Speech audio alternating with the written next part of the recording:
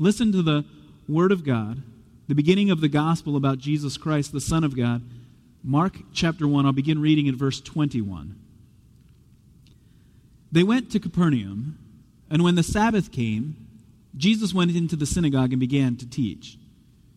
The people were amazed at his teaching because he taught them as one who had authority, not as the teachers of the law. Just then a man in their synagogue who was possessed by an evil spirit cried out, "What do you want with us, Jesus of Nazareth? Have you come to destroy us? I know who you are, the Holy One of God." "Be quiet," Jesus said sternly. "Come out of him." The evil spirit shook the man violently and came out of him with a shriek. The people were all so amazed that they asked each other, "What is this? A new teaching and with authority. He even gives orders to the evil spirits and they obey him." News about him spread quickly over the whole region of Galilee. As soon as they left the synagogue, they went with James and John to the home of Simon and Andrew. Simon's mother-in-law was in bed with a fever, and they told Jesus about her. So he went to her, took her hand, and helped her up. The fever left her, and she began to wait on them. That evening, after sunset, the people brought to Jesus all the sick and demon-possessed. The whole town gathered at the door, and Jesus healed many who had various diseases. He also drove out many demons, but he would not let the demons speak, because they knew who he was. This is the word of God, the gospel of God. Let me pray for us. Father in heaven, we rejoice in the announcement of good news that comes to us in your word. And Lord, I pray that you would let us hear this good news today. Lord, that you would give us hope as we listen to your word as it is applied to our lives.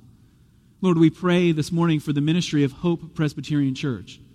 Lord, we thank you for the call that you have placed on Will and Grace, calling them to yourself as your son and daughter, but more than that, Lord, the call that you have placed on them to take the gospel of hope into Garnet Valley and Chadds Ford. Lord, we thank you for the encouragement that they have been to us, and Lord, continue to use us as a church to encourage them. Lord, let members here from Faith Go as members of the core group. Lord, let us continue to support them in prayer and in giving, so that the gospel of Jesus Christ, the good news of what you have accomplished for us, would be proclaimed to our neighbors in Garnet Valley and Chadds Ford. Lord, let the gospel establish this church so that they may proclaim the hope of Jesus Christ.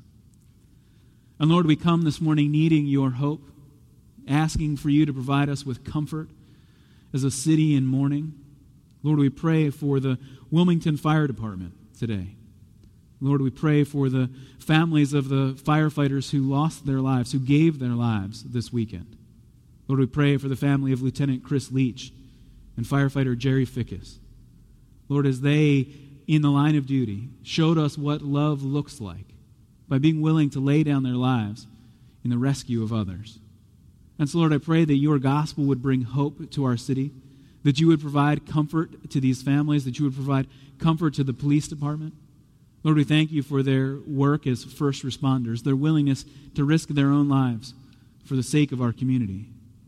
And Lord, we pray that you would use our church and gospel-preaching churches in our city to proclaim the hope of the gospel, the resurrection of Jesus from the dead, the life everlasting. Lord, may our hope be found in Jesus alone. And so we ask that that would be true of each one of us today, that we would trust in Jesus alone, that your word would show us his power, his love, his compassion for us. So, Father in heaven, we come praying in Jesus' name. Amen. Did you ever wonder where the name of the game Simon Says comes from? You know, the game when you give a 6-year-old absolute authority, where he can or she can tell his or her classmates whatever they want to do. And if they say Simon Says, then the class has to jump on one foot. And they're trying to trick the classmates into failing. Did you ever wonder where the name Simon Says came from? Well, I hadn't either until I heard a news report this week, one of those offbeat news items. And it traced the story of why Simon back to an incident in English history. Now, actually, it recognized that a game like this is played in cultures all over the world, and so it has probably many origins. But the name Simon perhaps comes from Simon de Montfort. He was the Earl of Leicester in the 1200s. And he, in wanting to make the king of England do what he'd promised to do, gathered together noblemen. And he was a nobleman himself. He was married to the king's sister. And so he gathered noblemen to force the king to keep his promises. And so he went to battle against King Henry III and defeated the king. And so for 1 year, everyone, even the king of England, had to do whatever Simon says. Now, it only lasted a year because King Henry was able to regroup and rebuild his forces and defeat Simon. But for a little while, even the king had to bow to the authority of Simon. And the passage that we look at today is a passage that proclaims to us the authority of Jesus. And yet, we, like those kids that play, Simon Says, we would rather be in a position of power than a position of obedience. We don't want to have to obey. We want to be the ones giving commands. And so I'm okay playing the game of life as long as when God comes alongside, he essentially agrees with me. And so if God agrees with me, then I like to tell you what to do, and I want you to respond. I mean, really, you could kind of narrow the game down, not to Simon Says, but the way I would want to play it. Could call it Kevin Says. Kevin says, do this, and I want you to do it. Now, it doesn't have quite the alliterative ring as Simon Says or Sammy Says or Sydney Says, but the way I live would be Kevin Says. And so when I read a passage like this, when Jesus steps onto the scene and his authority is on full display, it's a challenge to me. It's a challenge to each of us because as Mark proclaims the good news of the gospel, he is showing us the power, the authority. He's showing us Jesus is the King who must be obeyed. And so as we walk with Jesus through this day, this Sabbath day, this day in the life of Jesus, I want us to see Jesus' authority over the Sabbath, his authority in the Scriptures, his authority over Satan, his authority over sickness. Notice in verse 21, you can look there with me, the events as they take place. They went to Capernaum, and when the Sabbath came, Jesus went into the synagogue and began to teach. Now we're told where this takes place. It takes place in Capernaum, a town, a village, perhaps even an important city at this point. It had a Roman legion stationed there. It had a tax collector. And so it was a city perhaps of as many as 10,000 people. A prominent place. And it's really, in the Gospels, the home of Jesus, the home base, the starting point for his ministry here in Galilee. And so what does Jesus do? When the Sabbath came, Jesus went into the synagogue and began to teach. The Sabbath is the pattern God has given us. It's the pattern of life. God created the heavens and the earth in 6 days, and on the seventh day he rested. And so he gave that as a pattern to his people. 6 days you shall work. It's one of the 10 commandments. But on the Sabbath day, you are to set that day aside as a day holy unto God, a day of worship and rest. And so we see that pattern in Jesus' life. That pattern that's rooted in creation, that when the Sabbath comes, you gather in worship, you rest, you serve others. And so we notice Jesus. He steps into the synagogue. He begins to teach. And Jesus, we see in this worship service, he both confirms the importance of the Sabbath, but then shows himself to be the Lord of the Sabbath. Now, we'll see in the Gospel of Mark, this will come up most clearly in chapter 3, when Jesus heals a man in the synagogue on the Sabbath, and the people say, oh, wait, you're not allowed to do that today because Jesus healing people, that counts as work. And so you're not allowed to work on the Sabbath, so you're not allowed to heal people. That'll be the explicit confrontation that takes place in chapter 3. But here in chapter 1, the disruption of this man who shrieks in the worship service is so great that nobody complains that Jesus silences him. But Jesus shows himself to be the Lord of the Sabbath by healing the demon-possessed man. Jesus, and in one sense, this should challenge us. Yes, the pattern of being in worship on Sunday, which it's been switched from the seventh day of the week to the first day because of the resurrection of Jesus, since we gather on the first day of the week to worship. But that pattern should be part of your life, gathering in worship. But the events here should also challenge us to not presume upon our pattern of attendance. Because there are people in this worship service that are in desperate need. Clearly people that aren't believers. There's a demon-possessed man in the worship service. And so just being here isn't enough. You need to actually submit yourself to the authority of the Lord. And we notice as the day continues, not only does Jesus powerfully and miraculously heal this man here in the synagogue, but when he goes to Simon and Andrew's house, he's willing to heal Simon's mother-in-law on the Sabbath. Jesus has no qualms, no concerns about the work that it takes to rescue someone from sickness or from demon possession on a Sabbath, because he is the Lord of the Sabbath. I mean, the people themselves seem concerned about this. Look at verse 32. That evening, after sunset, the people brought to Jesus all the sick and demon-possessed. Now, there's a double time marker given to us here. That evening. I mean, the sentence would make perfect sense if you just said, that evening the people brought to Jesus. But Mark gives us the extra detail that it was after sunset. No, he's not just describing the beauty of the evening. He's actually giving us the marker that this is the end of the Sabbath. The Sabbath runs from sunset on Friday to sunset on Saturday. And so on that day, to even bring someone who was sick to Jesus, well, that might be work. You have to drag them there. You have to get them there, and we don't want to risk that. And so while the people are concerned about healing on the Sabbath, Jesus is not. He's willing to heal the mother-in-law of Simon. Jesus makes clear that he is the Lord of the Sabbath. The Sabbath is meant for the good of humanity, a pattern of rest and of worship. But we notice when Jesus is in the synagogue on the Sabbath that he also proves himself to be the one who has authority through the Scriptures. Again, back to verse 21. When the Sabbath came, Jesus went into the synagogue and began to teach. Now look at verse 22. The people were amazed at his teaching, because he taught them as one who had authority, not as the teachers of the law. And we don't actually have the content of the sermon. Mark is just summarizing for us the reaction of the people to the teaching of Jesus. Jesus would have stepped into the synagogue, unrolled the scrolls, read from the Scriptures, and then announced to the people, this is what it means. And we hear it in the other Gospels. We hear it later in this Gospel, the ministry of Jesus. His teaching comes with an authority that doesn't merely point back to the work of the prophets.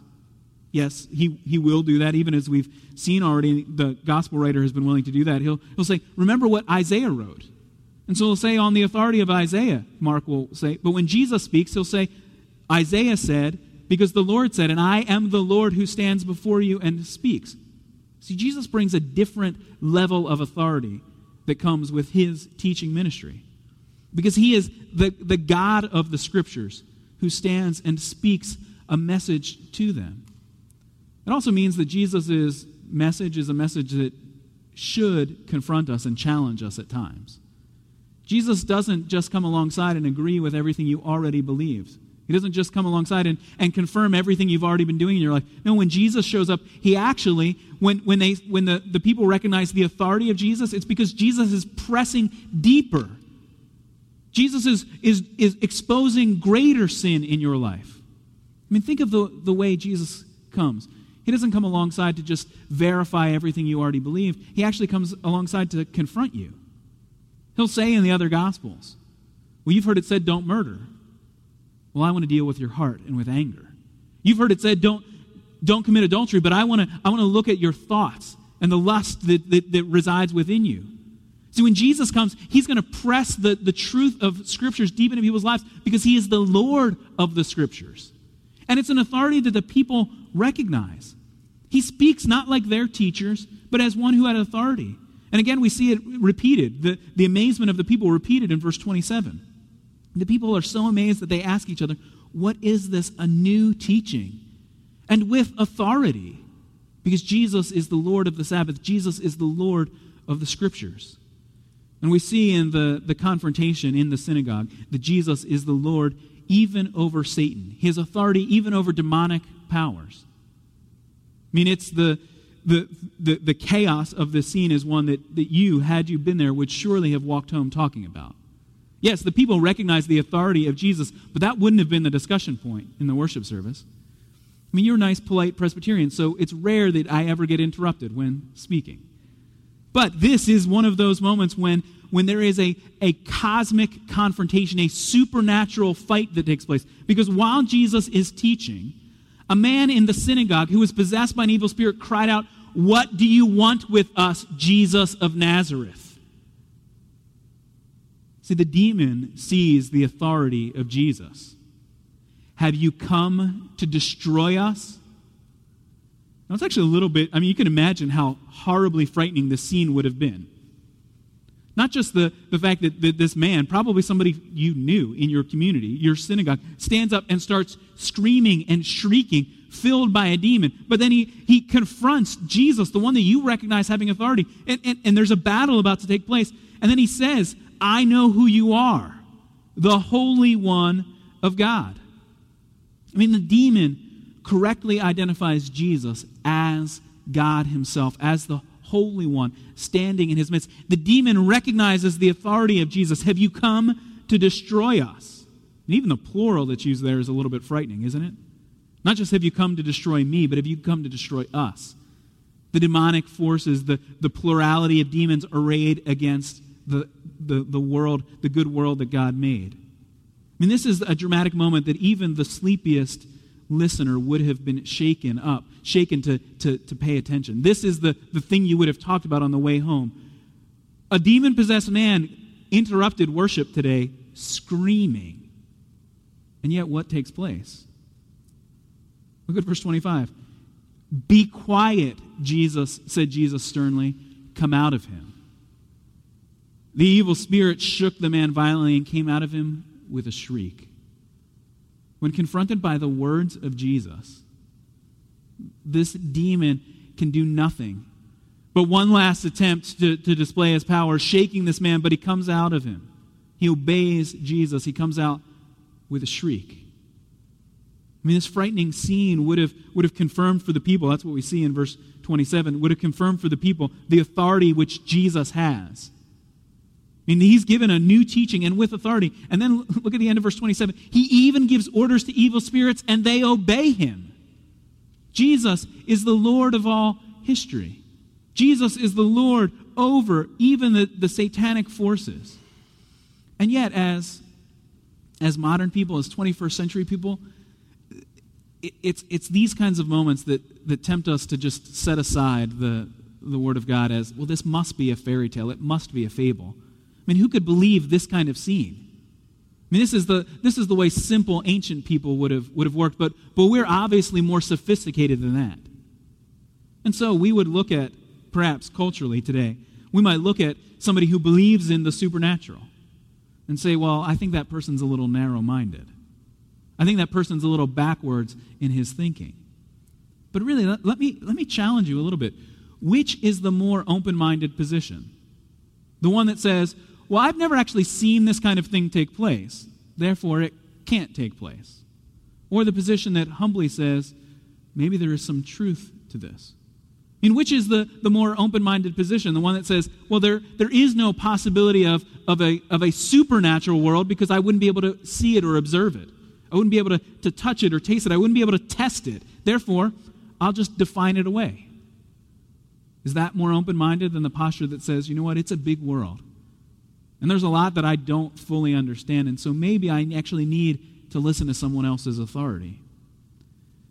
See, I think that if we're humble enough to consider our own position in the world, if we're humble enough to consider our own limited knowledge, then we would actually see that accepting the reality of a supernatural world is the more open-minded position.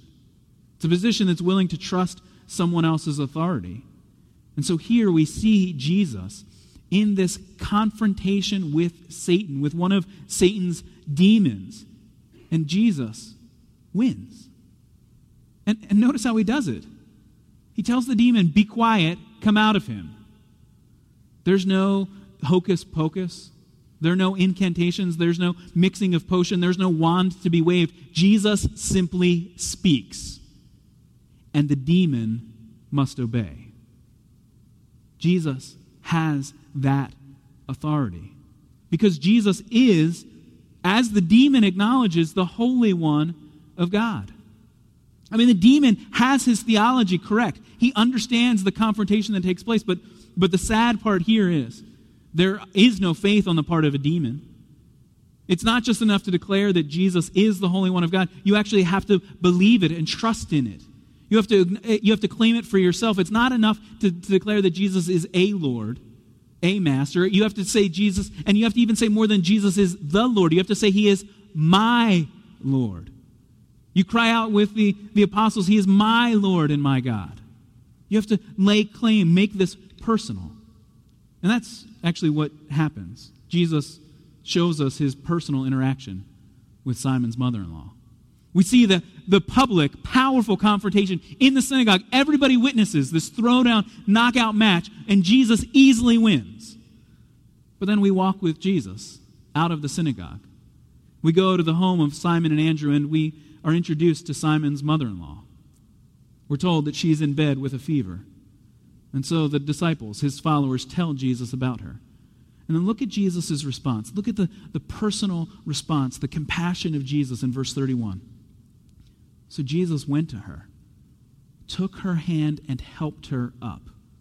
The fever left her, and she began to wait on them. I mean, Jesus is willing to throw it down with demons, but He's also willing to walk into a sick woman's room and lift her from sickness. Jesus has authority over sickness. He walks in, He takes her by the hand, this personal, private moment, this moment of compassion, and Jesus lifts her up from the bed.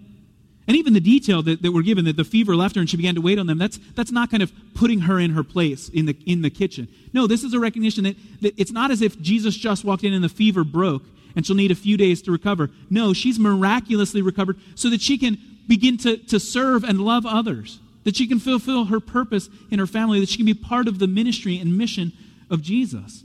Jesus has power over sickness. Jesus is the Lord of the crises of life. Jesus is the Lord in the crises of your life. The big public crises, the small, private, personal moments. Jesus is Lord.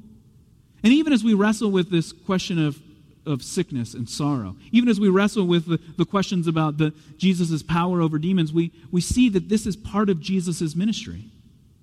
We see that Jesus is with us even in the midst of our suffering. Look at the description, that after sunset, that moment in time which we've recognized the Sabbath is now over, and so the people are flooding to the house of Jesus, flooding to the house where He's in. And we're told by Mark in verse 33, the whole town gathered at the door, and Jesus healed many who had various diseases.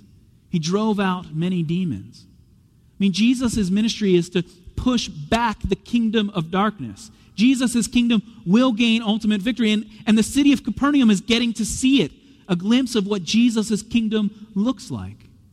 Jesus, the Lord of the Sabbath, Jesus, the Lord of the Scriptures, Jesus, the Lord over Satan, Jesus, the Lord over sickness, is showing us what His kingdom looks like.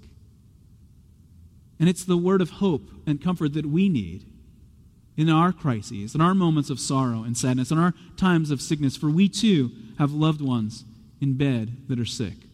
We too see the brokenness in our culture and society. We see the brokenness in our gathered corporate worship. We see the brokenness all around us, and so we need a Savior who will step in, one who has real authority, one who understands our suffering, who is compassionate toward us. But notice in the Gospels that Jesus does more than come alongside and take our hands. Yes, He is willing to do that. But Jesus does more than that. He actually suffers in our place. He takes our sin, our suffering upon Himself on the cross. He will describe His ministry later in the Gospel. Jesus describes Himself as the Son of Man. He says, even the Son of Man did not come to be served, but to serve. Jesus says, I came to give my life as a ransom for many. See, Jesus, yes, confronts the demons in Capernaum. Jesus heals the mothers of Capernaum, but Jesus walks in our place. Jesus suffered for us. It's a detail that's shown to us even in the passage that we read. When Jesus confronts the demon, He tells him to be quiet. And then there was that interesting note at the end of verse 34. Whereas Jesus is driving out demons, He would not let the demons speak because they knew who He was.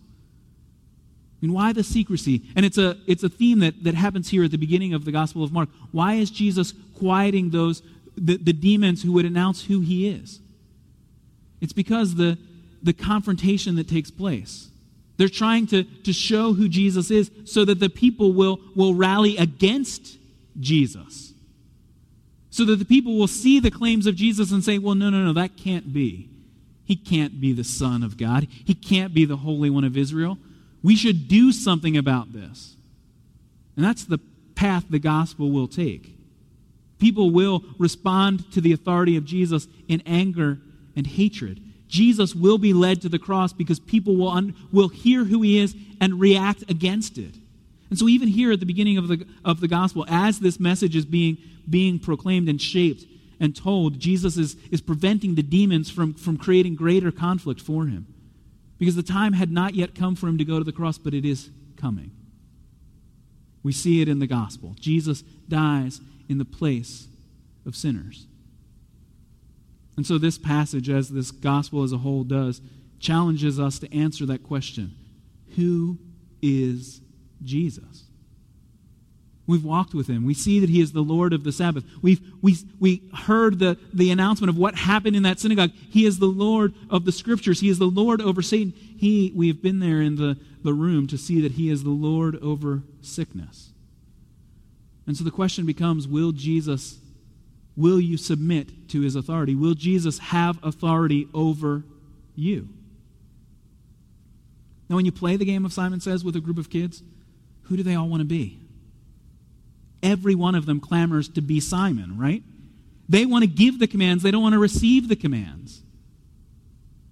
That's the way your heart works as well. Whether you're 6 years old or 66 years old, your heart longs to be the one in control. We don't want to submit ourselves to the authority of another. We don't want to place ourselves under them, because what if in their subjection of us, they treat us wrongly? What if they harm us? And so we try and weasel our way out of the authority of others. And yet, here, there's one to whom we can submit ourselves without fear. The one who would walk into a bedroom and lift a sick woman back up to health. One who will confront the demons. One who will confront your sin on the cross. See, when you submit yourself to the authority of Jesus, you submit yourself to a loving, gracious King. The one who will die for you. The King who died and rose again. The King who is bringing his kingdom, who is pushing back the power of darkness. Will you submit yourself to the authority of Jesus? Let me pray.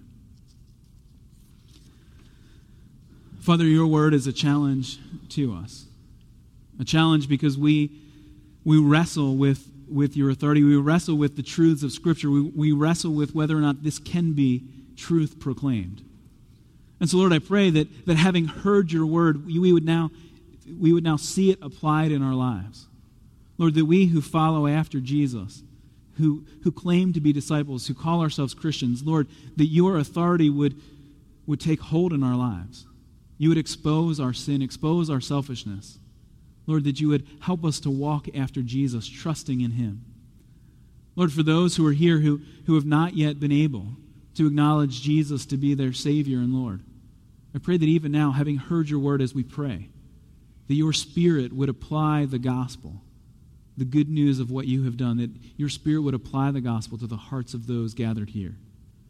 Lord, that you would give faith to them to believe, to submit themselves, to humble themselves and trust in Jesus. Lord, we thank you that Jesus is a good and gracious and loving King. So, Lord, let us proclaim this hope in our community.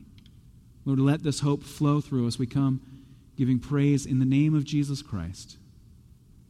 Amen.